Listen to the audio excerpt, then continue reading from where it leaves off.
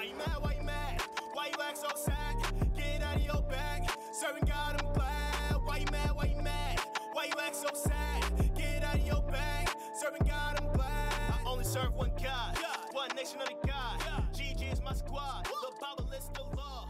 Mike's and raw. Yes, sir. Yes, sir. Yes, sir. It is Friday afternoon, February 5th, 2021. And today is a very special day because it is the pilot episode of the Amen Corner podcast. I am your main host.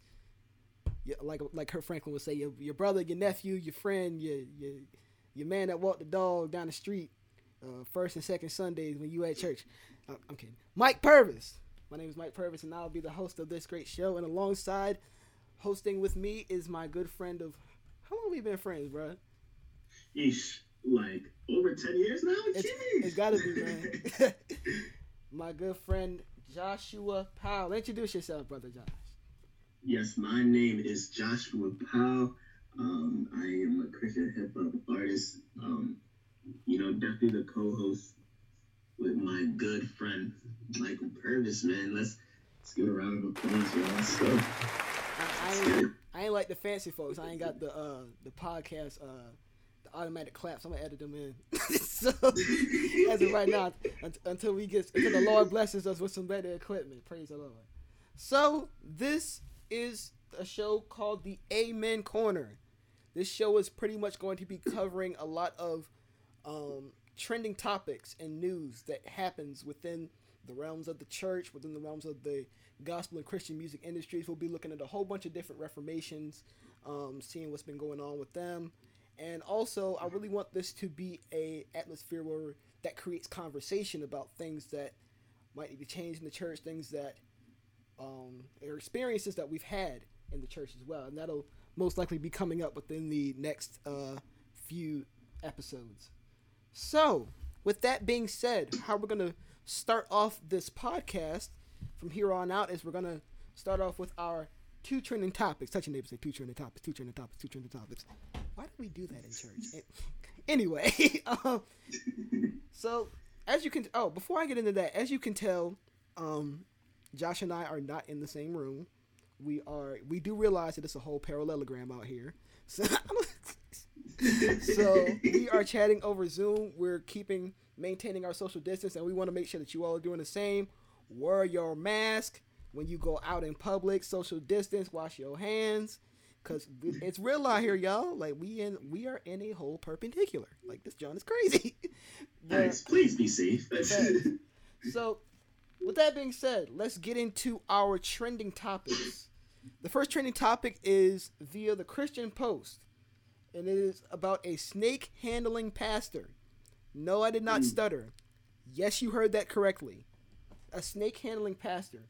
Let me just read a little bit of the article. It says, 7 years after snake-handling pastor Jamie Coots of National Geographic's popular Snake Salvation, which I have watched unashamedly, TV show, died after he was bit by one of his snakes during a church service in his community of Appalachian Pentecostal snake handlers are now looking to Jesus and doctors for help with venomous snake bites. Let me pause there. That is huge because a lot of the people, so just to give a little bit of background on what a snake handling pastor is, there's a verse in the Bible, I think Jesus did say it, where he said, these signs shall follow them that believe in my name. They shall cast out devils. They shall speak in new tongues. And the verse continues to say that they shall pick up serpents. And if they drink any deadly poison, it will harm them. So these people have taken that verse of the Bible and literally applied it. Like, they go into the woods of wherever they live. They go and specifically find venomous snakes. Specifically. They put them in cages, and then they take them out and shout with them. They speak in tongues while they're holding a whole venomous snake. They even, I've even seen them take like things of poison, and they'll start to drink it, and then start speaking in tongues. I was like, no. Right, like that is some weird. Start to drink it. Oh no. That is some weirdo activity. So, pretty much how they feel is if I get bit, something's wrong with me. A lot of them believe that if they get bit, then they either A, weren't in obedience to God, or B, they weren't, because some of them only believe that they pick up the snakes if they are actually being influenced by the Holy Ghost to do it. Yeah, I'm not gonna go there on that. But so most of them say, "Oh, if I get bit, then that was just me acting in the flesh." So they don't believe that if they get bit, then they should go and seek medical attention in the hospital, because if they get bit, then God will heal them. Like, they just don't go at all. So this pastor that here, what's his name? Jamie Coots. He was a very famous person for doing it. And actually, when I watched it, here's the part that got me. They were literally going across state lines and breaking laws to get these snakes. Because, you know, the game warden or what have you will tell you, like, oh, you can't have venomous snakes. But they would literally cross state lines, go and sneak into the woods, or they would go find like a rattlesnake merchant or whatever, and like go find them and then get the snakes, bring them back, and literally, like, the guy the late Jamie Coots went to jail and actually had to go to court multiple times because he kept stealing the snakes. And then boom, he ended up dying. So that just goes to show you, man, it's just... No, facts. I actually have something to say about that, because it's kind of like a common sense thing. Like, you bring a snake to church? Exactly. Like, come on now. But here's the plot twist. Remember that video I sent you? What was it? It was sometime when we were in like the beginning of quarantine. And so, since he's died, his son has taken over the church. Mm-hmm. And his son also got like a little special with Vice magazine, or actually no, I don't know if it was Vice TV or magazine. I don't know the actual termination. It's slipping me now. But literally, like, I saw him. He was holding up the snake, and the snake bit him in the neck. He literally went to the hospital, like, he was swollen up and literally almost died. His sister has already died. Sheesh. And like the assistant pastor of the church is like in jail now for like other stuff. Oh my goodness. So yeah, was not on my 2021 bingo card to be able to learn about snake handling pastors. But hey. No, right. All right. I feel like it's just a common sense thing. Like, why bring a snake to church? Exactly. My thing is, I feel like you tempting God if you do that, because in a certain way, and I think we're gonna need to take an episode and actually talk about this. You can compare this to how people have acted now, as far as safety protocols and how it's going in church. You know, you got people going in church in a whole perpendicular, walking in, packed in like sardines, no mask, no social distance, and it's just like. It's scary, but when people confront them about it, it's just like, oh, we have faith, da-da-da-da-da. And it's just like, at some point, you have to draw the line between having faith and tempting God. Like, but right. That's a whole nother episode. We're gonna talk about that in the next up and coming weeks. So, the second trending topic I want to be able to cover is a Michigan pastor is accused of stealing money. According to the Christian Post, a Michigan man is facing felony charges after being accused of stealing $800,000. I ain't talking about no little $5 when they pass the collection plate and you go out and grab a little $5 for yourself. No, bro. $800,000 from his church in Grand Rapids. According to the Grand Rapids Police Department, 55-year-old Christian Byleth has been accused of stealing more than $812,000 from the St. John's United Church of Christ between March of 2014 until the end of 2019. Now, wow, that's 5 years. Exactly. I'm actually calculate that. So 812 divided by 4 years. Bro, so you've been stealing like $200,000+ per year. Hey, yo. 200 plus $200,000 $203,000 per year. He been stealing money. So my first question is, that's a lot of money, and how did they not catch him earlier? Right. That's what I want to know too. How did they not catch him? If they didn't catch him, that lets me know that that church is loaded. Right. That's what So I'm saying, man. And also, my thing is, on a serious note, this is the type of stuff that makes people lose faith in the church. As far as like being able, because a lot of people, when they get to the church, especially in like large lump sums like that, they want to be able to track where their money's going and make sure that it's going towards a great cause. But if they look in the news and find out that they've been stealing $800,000, they're not gonna give again. Like, that's wait, you said he was the main pastor too, right? I don't think he was the main pastor. I think he was. According to the article, it sounded like he was a staff member or a trustee member. But they said he's facing. Well, he's not. He can't get no more than 20 years in prison, and a fine of more than 3 times the value of the money embezzled. This means that Byliff can face a fine up to $2.4 million. Yeah. 2.4 million? Yeah, that he gonna be paying. Lord have mercy. That's crazy. That is crazy. I wonder, like, I really wonder, like, is he a black man? Like, is he white? Like, just out of curiosity. It says United Church of Christ, and usually, individuals within that specific denomination. That's more so of a predominantly white denomination. So I could say that, but the article didn't specify whether he was black or white. So I don't know. Interesting. But yeah, that is very, very, very interesting. Jeez, 2.4 million. Wow. Imagine, like, oh my goodness. Like, imagine, like, you go to church and you realize, like, imagine being how would you specifically feel if, like, you were the main pastor of that church and you found out one of your staff members been stealing thousands of dollars from your church? Like, how would you feel as the main pastor? Like, what would you specifically, like, how would you handle it? I'd feel cheated. What happened? I'd feel cheated. That's 6 figures.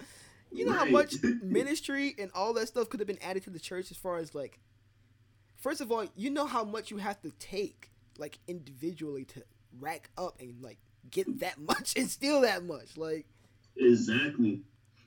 That's what you got to be able to make sure that, like, when you're a pastor, you got people on your trustee boards. The word trust is in the word trustee. So you got to be able to trust the people that are handling your money, that are actually handling the business of the church, and make sure that they actually know the Lord.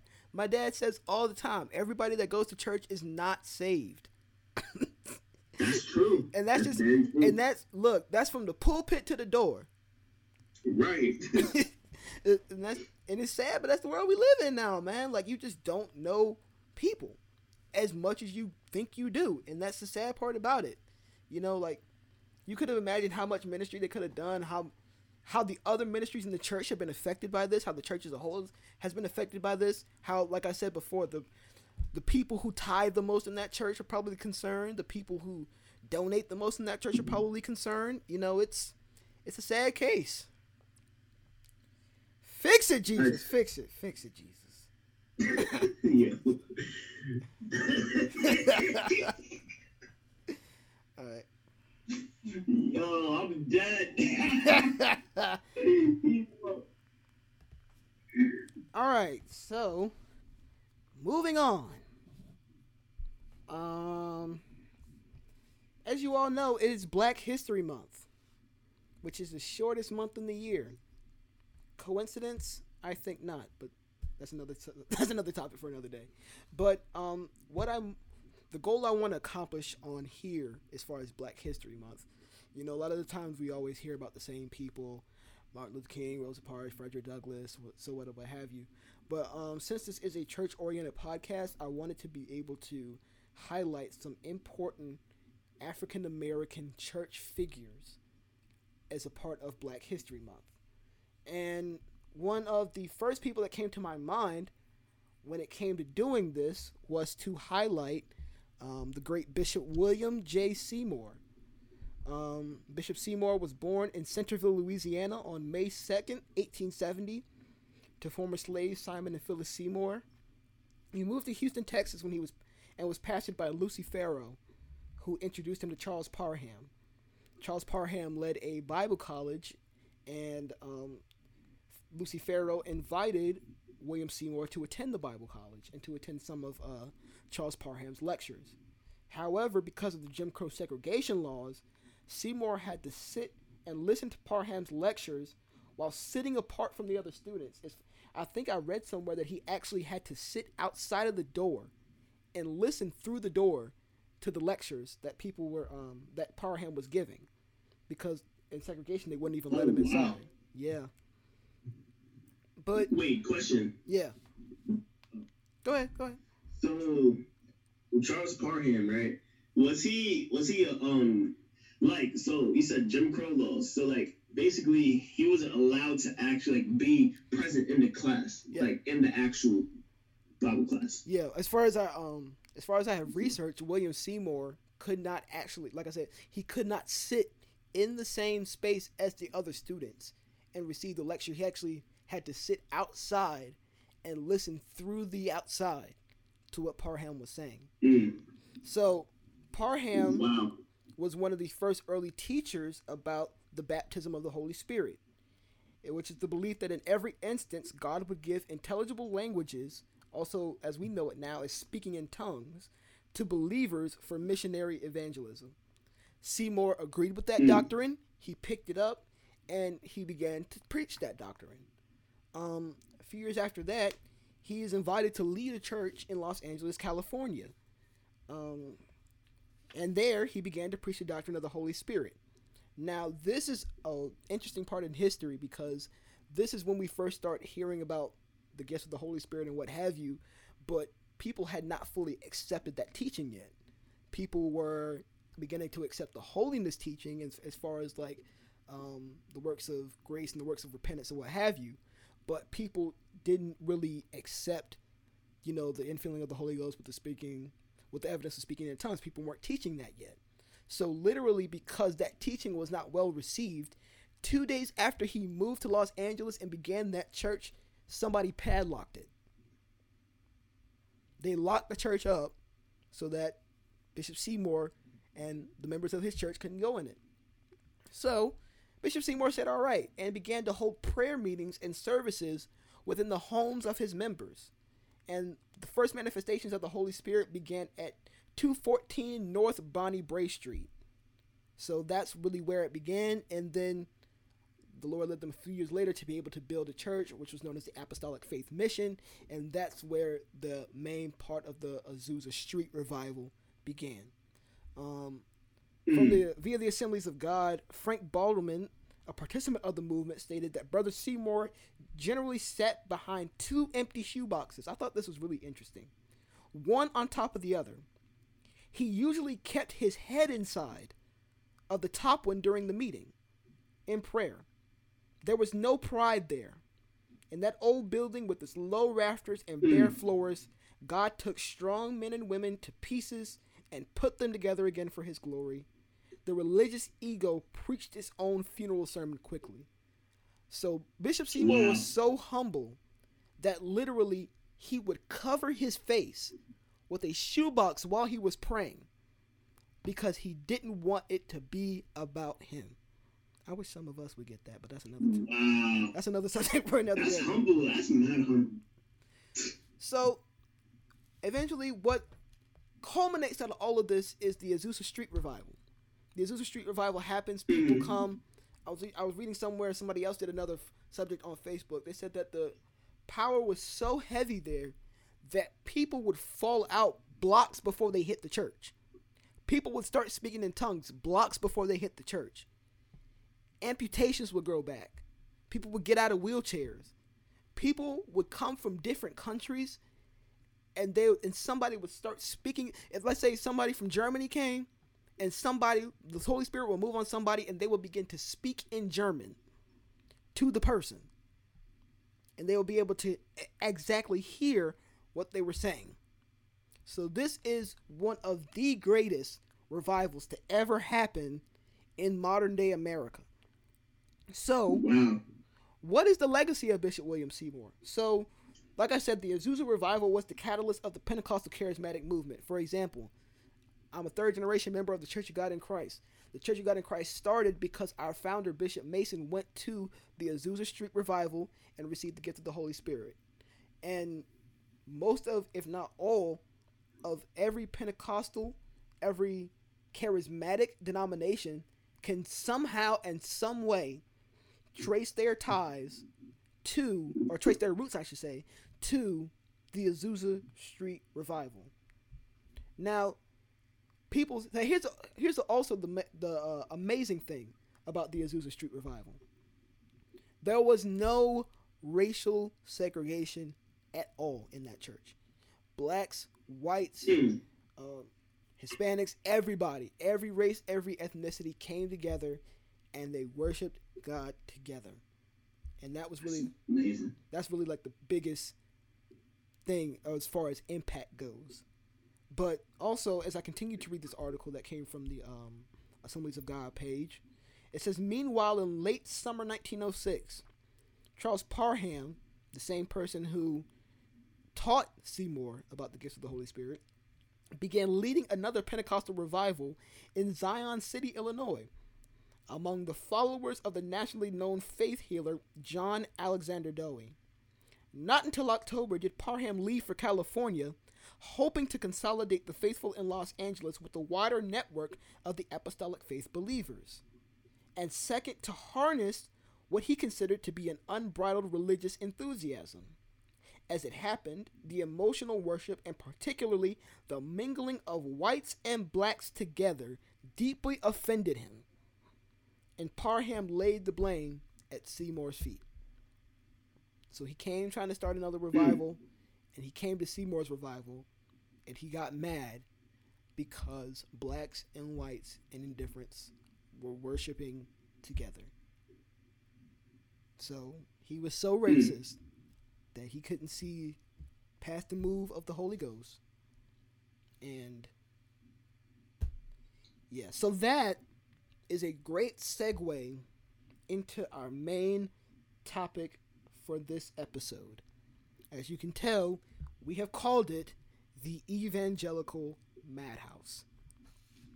If you've been paying attention to the news, if you've been paying attention to news reports or anything, you've definitely heard the term evangelical or the term evangelical church.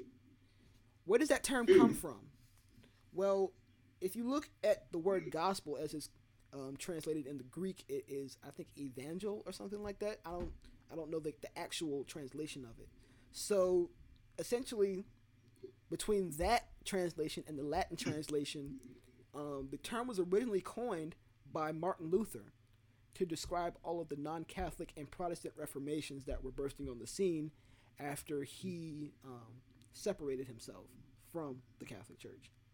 Now, the term began to be embraced during the Great Awakening, which happened more so around the 1700s and 1800s, where you had a lot of fire and brimstone preachers that were coming on the scene.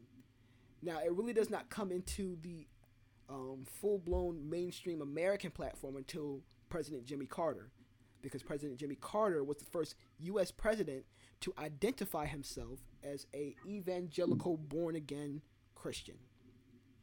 So that's when we really get the main gist of, that's when we really began to see evangelicals come on the scene. And really, that's really also where we begin to see the conservative Christian audience come to the scene. Now, if we look at evangelicals, if we go, let's see, Jimmy Carter was the 70s, so let's skip 2 decades. And now we're in the 90s. So one of the big things and one of the big goals that the evangelical church had was, I won't say it was a goal, but it was more so a lot of the doctrine that had begun to be preached was the doctrine of racial reconciliation, which really started to begin talks about how do we heal the racism issue that is plaguing our country today. So, in some sectors, it began to take flight, and actual important dialogue came up out of this. However, there was a big majority, and this is still prevalent today, but there was a big majority of evangelicals who did not see racism as a priority. Most of them just thought that, they are just here to preach the gospel, and that's about it. And the other reason why it did not work out as much is because at the end of the day, there was still a large political gap. Most black evangelicals were still voting Democrat. Most white evangelicals were still voting Republican. And this is where we somewhat begin to start seeing, as far as individuals saying, and I think I've said this to you before, Josh, where you hear people say, oh, I don't care whether you're black, white, blue, green, we're all the same in the presence of God. And that sounds good, and to a certain extent is right. But here's my take on that. Exactly. There are certain issues that happen in the white community that don't happen in the black community. There are issues that happen in the black community that don't happen in the Hispanic community. And at times, as we see now, those issues can be life-threatening. So it is hard for me as an individual to be going through these things in my community and then to be able to come into a church where the rhetoric of my oppressor is still being spewed, and B, where my issues and the things that are going on in my community are not addressed in the way that they should be addressed. Now, please don't take this as a thing where I'm not saying that, only black people should worship together, only white folks should worship together. I'm not saying that. But what I'm saying is that if you do have a multicultural church, you do have the responsibility to attack the issues that happen in the communities of the individuals that you pastor. That's all I'm saying about that. So, as we continue and we get into nowadays, we get into this new decade that we're in now, and more so towards the end of the 2010s, we see the rise of President Trump. And now, what is befuddling to a lot of individuals is to see the wide array of evangelical support that President Trump receives. Now, we see it here, and I think across the first few years of Trump's presidency, we saw it, but I don't think it really registered with a lot of us. Like, the gravity of what was happening, it was just like, why are all of you guys here with Trump? Like, y'all are weirdos. But as soon as we got into 2020, we began to see the creation of the Madhouse. So when we get into this election, and here's the part that really got under my skin, we begin to see a lot of evangelical prophets. And when I say prophets, I'm spelling it Profits, not Prophets, because in my opinion, they are not real prophets. Let's be real. We are seeing these individuals go on their specific platforms and say, "Thus saith the Lord, Donald Trump will be the next president of the United States." I think I seen an article or something like that. You probably have. Or like, not an article. It was a what was it? It was an Instagram video, and it was this guy. I forgot who it was. I think it was not. I don't think it was that. I think it was Facebook. I think it was on Facebook, and he was saying Donald Trump will be the next. Like, he is going to be the president, and this and that. And he was saying how what was it? So he was basically saying that because like Joe Biden's in office, that means he's in office, or like. It was a weird video. I gotta watch it again to actually like see like exactly what he was saying. But he was trying to say that Donald Trump is the actual president still. And I'm like, bro, he lost. Like, it's common sense.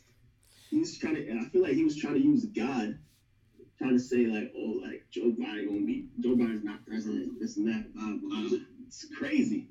And he's evangelical. It's crazy, bro. Exactly, and that's really where my gripe comes, because I would have been all right if they took the stance that personally I believe that Donald Trump will be president. Or even if they said, I predict or I believe that Donald Trump will be president. Personally speaking, I would have been fine with that because at the end of the day, that's your political opinion. And that's how you feel. But to say, thus saith the Lord, Trump is going to be president, and then we see how the election turns out. And here's the part that is just so bewildering. They are not apologizing for saying this. You have individuals that are saying that, oh, the election was stolen.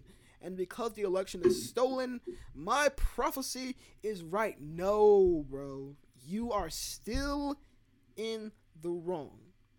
And this is the problem that I have with the evangelical church, is that they have lifted their whiteness and white nationality over the responsibility that God has given them.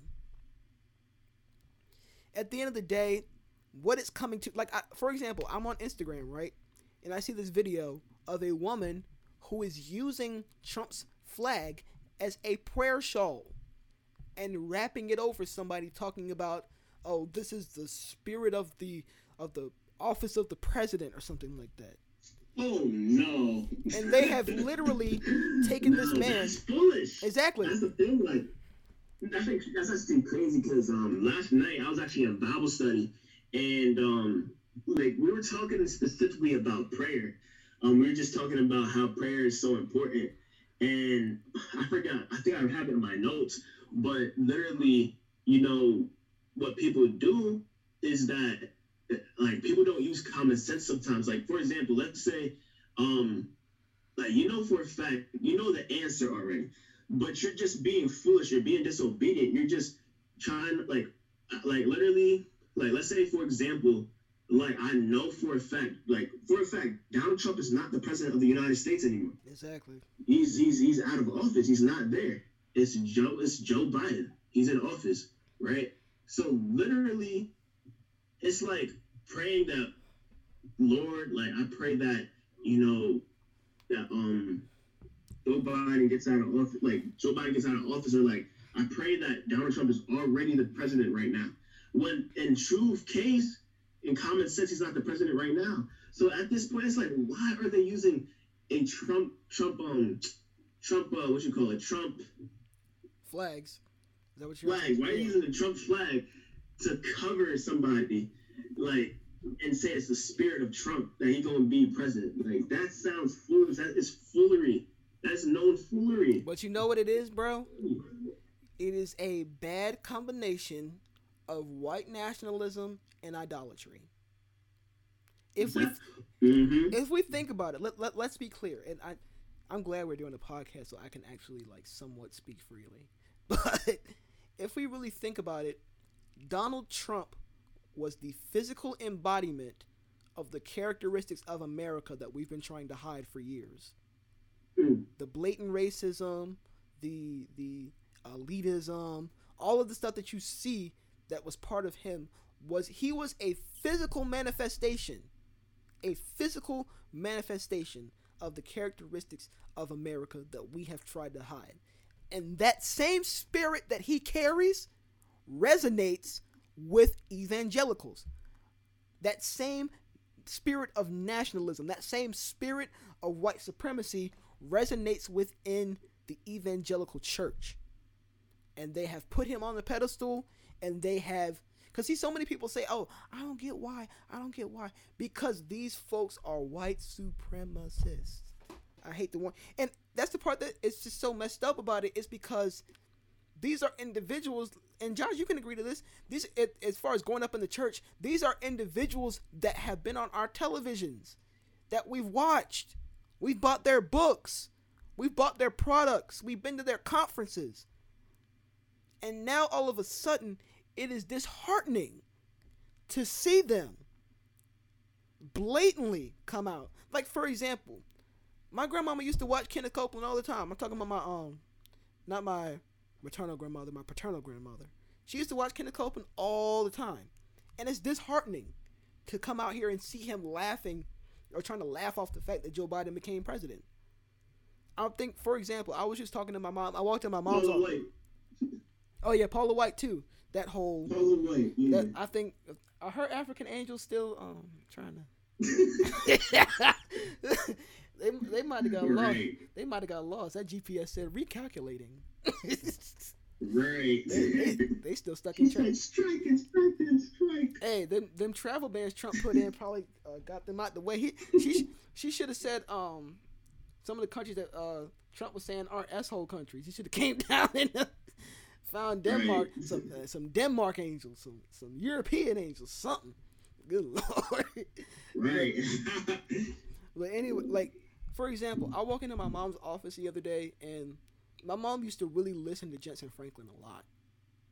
But as far as, but some of you may know that Jensen Franklin's son actually worked in Trump's office. Jensen Franklin was at the Republican National Convention. Jensen Franklin has showed his support of Donald Trump. And my mom had one of his books about fasting. And you know what she did when I came in the office, Josh? She said, take that Jensen Franklin book and put it in the trash.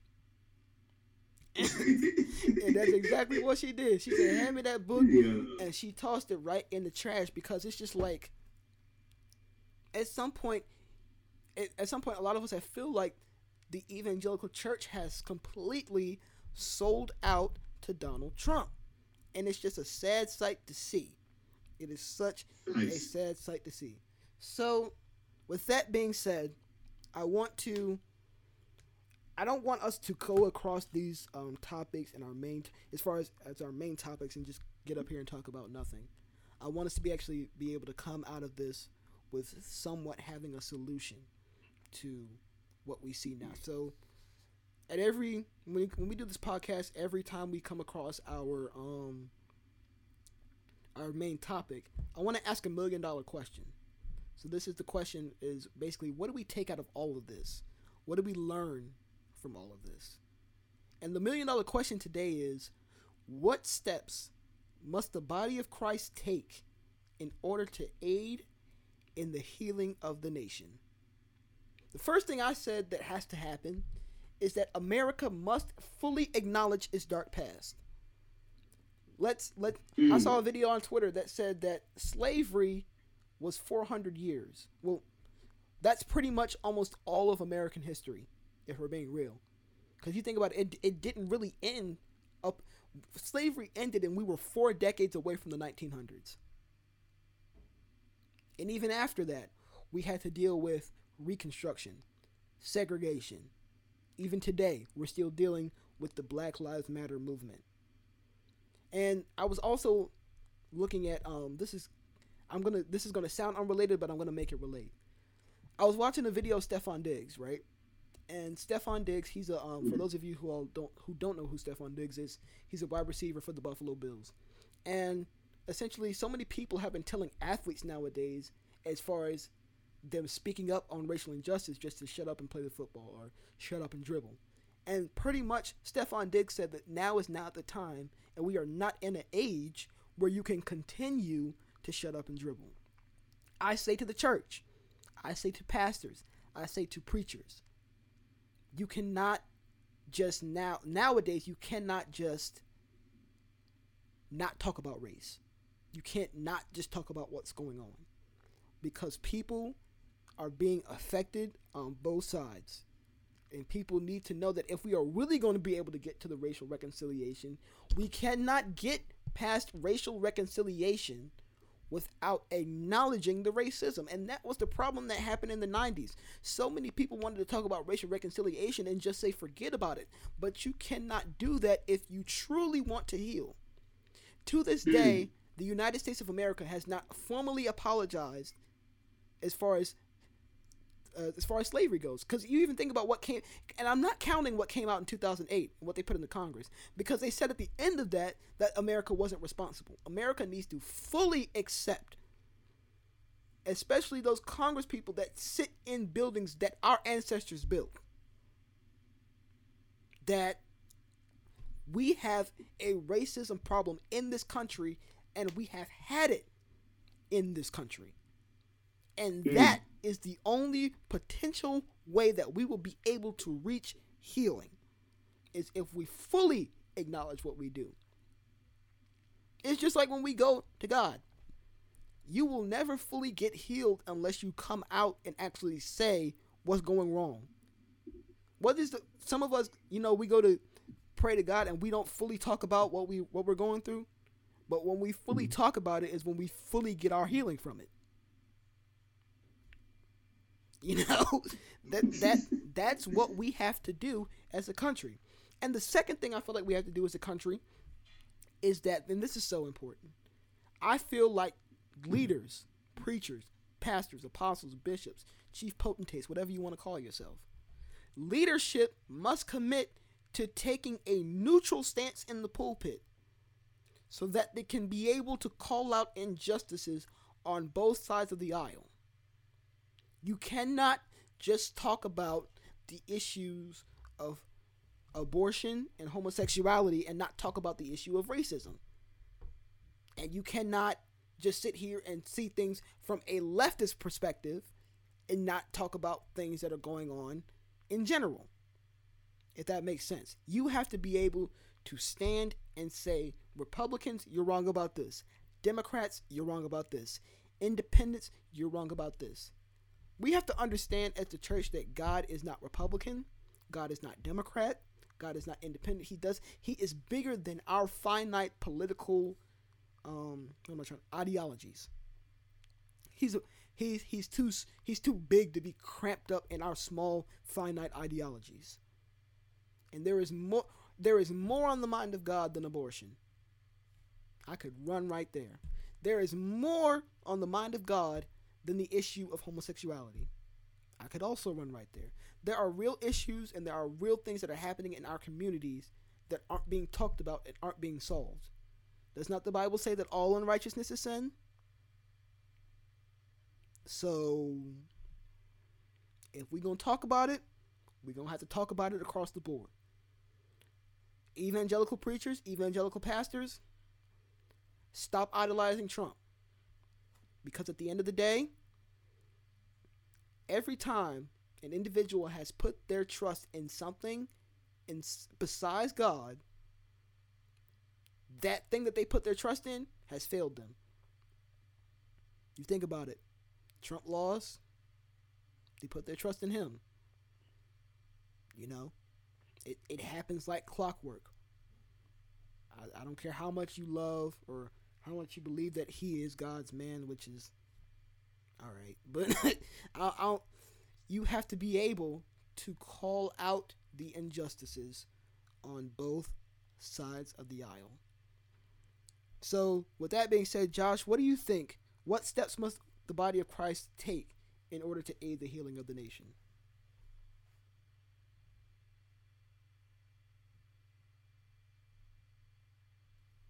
You muted, bro.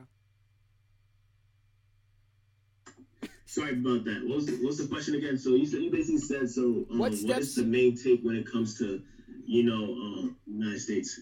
I'm saying what steps must the body of Christ take in order to aid in the healing of the nation? In aid of the healing of the nation. Hold on. Definitely. I'm sorry. I don't know. Y'all forgive me. My grandma liked to use this house phone as her cell phone. It's her friends calling. But that's the joy about podcasts. One take is all we do, so you get the real, authentic us. You know what I'm saying? Ain't no studio foolishness. So, go ahead and answer your question now, bro. All right. So, what I feel like the body of Christ has to do, we all definitely need to be in prayer, for a fact, because it's prayer is definitely very important, and especially with. Go ahead. Yeah, go ahead, bro. But basically, I feel like prayer is definitely very important when it comes to this nation. We all have to come together and actually, pray, because it's like okay, bet we're going through a lot of stuff in this world. We're in a whole pandemic. We're an entire we're going through a lot right now. With political things, with the church, with some of the evangelicals out here really, saying Trump this, Trump that, and it's like they have problems. We got to pray for those specific people as well. And you know, we might not, you know, like with certain people, like everybody has political views. Everybody has specific political views, but still, like, I feel like prayer is definitely what's going to help our nation, and just making sure that we just apply everything that we learn from, like, God, for real, because that's really it. Like, prayer is very key. So everybody just need to pray. Exactly. Need to stop arguing and pray. And I think that's a great way for us to wrap this up. Well, it has been fun. And yes, it has. I think this went well. So we will see you again, same time, Friday at 3. We will be here again. This is once again the Amen Corner. Thank you for hanging out with us on our pilot episode. My name is Michael Purvis. And my name is Joshua Powell. You guys have a great weekend and stay safe because the Rona is real.